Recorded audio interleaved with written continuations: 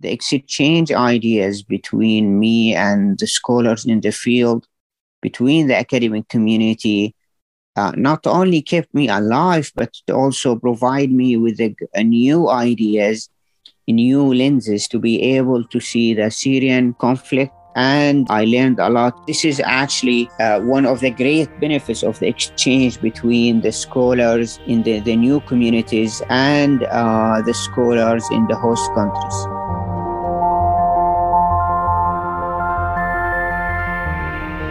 I'm your host Assam Ibrahim, and this is the Science in Exile podcast. In this series, we get an insight into the lives of scientists who are in exile, and we discuss how the past, present, and future of science can be preserved across borders. This podcast is part of an ongoing refugee and displaced scientist initiative run by Science International.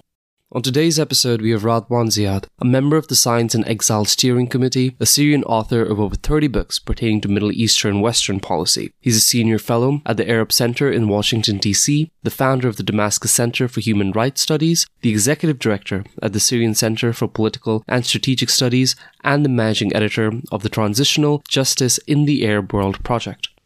Following many encounters with the Syrian security forces and threats of being imprisoned for his human rights activism, Radwan took a fellowship opportunity with the U.S. Institute of Peace in order to continue his research as an academic and human rights activist in the United States. With the situation in Syria at that time in the 90s, the difficult human rights abuses led me to be a human rights activist and more active in writing about the future of Syria and the need of the basic freedom, like freedom of assembly, freedom of expression. It wasn't easy. They took my passport. I was under a government harassment, interrogation, travel ban, many times.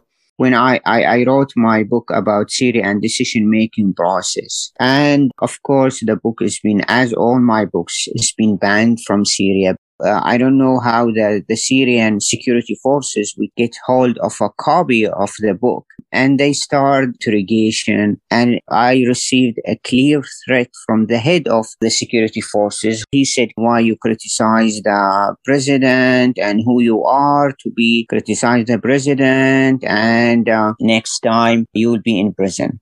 When I left the office, I was glad I was still alive.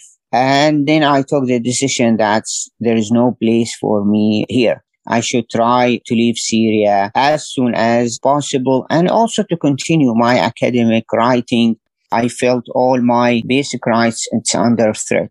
And then I accepted the fellowship I got from the U.S. Institute of Peace. I managed to leave along with my wife into Jordan, then from Jordan into the United States where I start a new career. But also still, I brought Syria with me in my heart. This is why most of my research and studies continue now around Syria, because I believe that Syria, it's witnessing today, is the tragedy of our times. This is the largest number of people being killed during a civil war in recent history. And then, of course, now the Syrian spread in all over 132 countries around the world, according to the UN. This tragedy required all the efforts of the Syrian and anyone actually in the world to help Syria to be able to transition this dark history into more brighter future. If you could have a conversation with the version of yourself that left Syria, what would you now say to him? Always I revisit actually that decision, and of all what's going on in Syria, I thought I took the right decision to leave Syria because I don't think now it have any chance to continue the work I done in the last 10 years if I'm still inside Syria. But of course, we lost our houses. My mother or my sister or brothers, the whole families became refugees in Jordan, in Turkey, in Saudi Arabia, and in Germany. And having been connected to even to my mother or my sister or brothers for almost 6 or 7 years, I haven't seen them. But of course, the price I paid, it's no way comparing to others who lost their beloved one. How has it been since you migrated to the US? How has your research and work evolved or changed? And what were some of the opportunities that allowed those changes to occur? I mean, the United States afforded me a great opportunity to be part of one of the prestigious universities. I became visiting scholar at Harvard University, New York University, Georgetown, and Columbia University. I did lectures in most of the U.S. universities, also like Princeton, Stanford, and others. The exchange ideas between me and the scholars in the field, between the academic community, not only kept me alive, but also provide me with a new ideas, new lenses to be able to see the Syrian conflict. And this is actually one of the great benefits of the exchange between the scholars in the new communities and the scholars in the host countries. I grew up in authoritarian and closed society regimes where they saw these new ideas as a threat to the state, as a threat to the country. And that's a huge difference, of course. Do you have any colleagues who are still working in Syria? Also, if so, what is their experience like working there? Yeah, I still have friends and colleagues who are living in Syria and looking for the opportunity to leave Syria. Now, the economic situation in Syria has a huge impact on the decision of the Syrians inside Syria is to leave, because there are no state services, there is no electricity, no drinking water. And at the same time, the default of the Syrian pound, that create what we call it a huge impact on the middle class. And then, of course, the cost of the living inside Syria became very, very difficult for any Syrian who belongs to the middle class or even upper middle class because of the inflation. All of that create an environment for most of the Syrian academics to look for ways to leave Syria rather than to stay and contribute. They see there are a case of pessimism around the communities where they feel there is no hope, there is no light at the end of the tunnel, and we should be able to live in any way to start a new life. Europe, it witnessed one of the largest wave of refugees from Syria in 2014 and 2015. As example, Germany hosted in 1 year more than 700,000 Syrian refugees. This is why my recommendation to any host country to encourage those Syrian refugees for more integration programs, projects, and policies rather than to exclude them from any type of funding or prevent them from getting any type of work permit or prevent them from the pathway into citizenship. Because I've seen in the last 5 years a lot of success stories among the Syrian refugees. If they have the environment to continue their work, continue their research, that it will be a great contribution and added value to the humanity and to the field.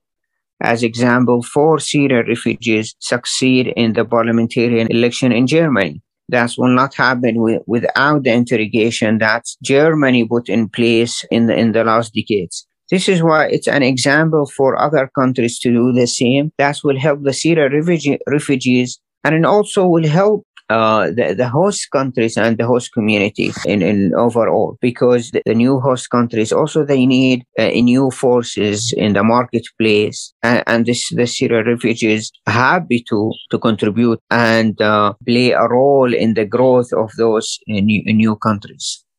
So what would you say to your fellow academics who are still in Syria?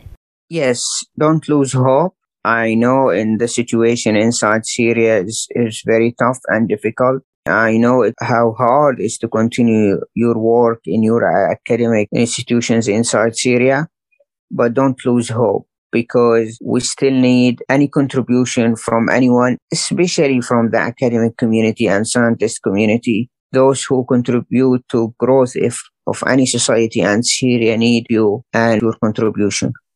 As you know, the Science in Exile initiative draws on existing networks to convene different information available for refugee and displaced scientists. From your perspective, what can organizations and initiatives around the world do to be most effective? I do believe the resiliency of the scholars and scientists in exile or the refugees, those will be able to adapt with the new environment because they come with the attitude of appreciation. I think there are some institutions who help me and organizations who help me. Of course, when I came here as a fellow at U.S. Institute of Peace, which is one of the largest research institutions here in Washington, D.C. area. But always there are other areas you have to discover by yourself, like the social life, the political life, and in all of that. And I wish if I got some assistance in that areas, because you need a lot of tips and assistance from friends through the years to be able to accommodate all these changes. Yeah, and as you know, in the weeks after this podcast has gone to air, the Science in Exile Project will launch a declaration that calls on the global scientific and academic communities to develop a unified response to displaced and refugee scientists. Radwan, what do you hope that this declaration will achieve, and why should the people listening take the time to find out more? This is something I'm proud to be part of it, because I see myself in the declaration and I saw a future in such declaration. With the help of this initiative and the new institutions, be able to classify the scientists in exile or the scholar refugees as a class need certain protection and need certain attention. With this declaration, I think we be achieve that. The next step will be able to advocate on behalf of this declaration to be an international declaration like the Human Rights Declaration in 1948. We're happy and proud of this moment and this declaration. Yeah, and it goes without saying, Radwan, you've worked against a lot of oppression and injustice. But during your work with so many organizations, what has given you the most amount of hope for the future, and what is it that motivates you to keep going? Always actually I'm optimistic, and always say optimism is a muscle and you have to use it to get more stronger. I see a better future because I saw Syrian refugees everywhere be able to interrogate and adapt and be able to excel within the new communities in record time, in 2 or 3 years. Even they don't know the language, they don't know the economic system, the sophisticated way of life, but they still be able actually to adapt and excel. That's given me a hope that despite of all the difficulties that the Syrian society is going through, will be able to rise again and be able to build the Syria all we're proud of as a Syria democratic country. Yeah, and do you have any stories from your work as a human rights activist that still inspire you to this day?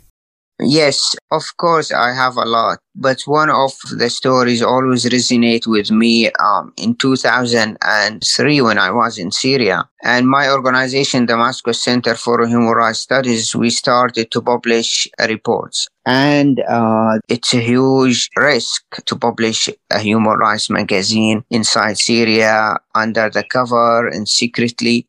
And then also we distributed in secret way to the activists, to the interested people. And I remember when I tried, when we printed the second edition of this human rights magazine, you can go in jail for 10 years if the Syrian security detained you or arrest you and you have a copy of this magazine. And I remember one of the citizens who's in the street took this magazine. He came to me and he said, "Are you okay?" I said, "Yeah, why? And he said, "I think you are stupid because you're doing that and you know the risk of doing this." And 10 years later, the same person sent me an email that he kept the copy and he's now in Germany and he's continued to work for the human rights in Syria. I amazed, and every day I open this email because it's given me hope.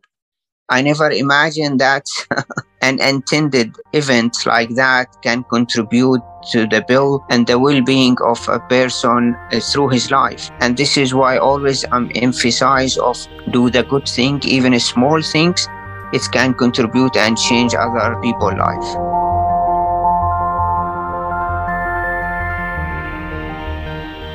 Thank you, Radwan Ziad, for being on this episode and sharing your story with Science International. This podcast is part of an ongoing refugee and displaced scientist project called Science in Exile. It's run by Science International, an initiative in which 3 global science organizations collaborate at the forefront of science policy. These are the International Science Council, the World Academy of Sciences, and the Inter-Academy Partnership. For more information on the Science in Exile project, please head over to council.science/scienceinexile. The information, opinions, and recommendations presented by our guests do not necessarily reflect the values and the beliefs of Science International.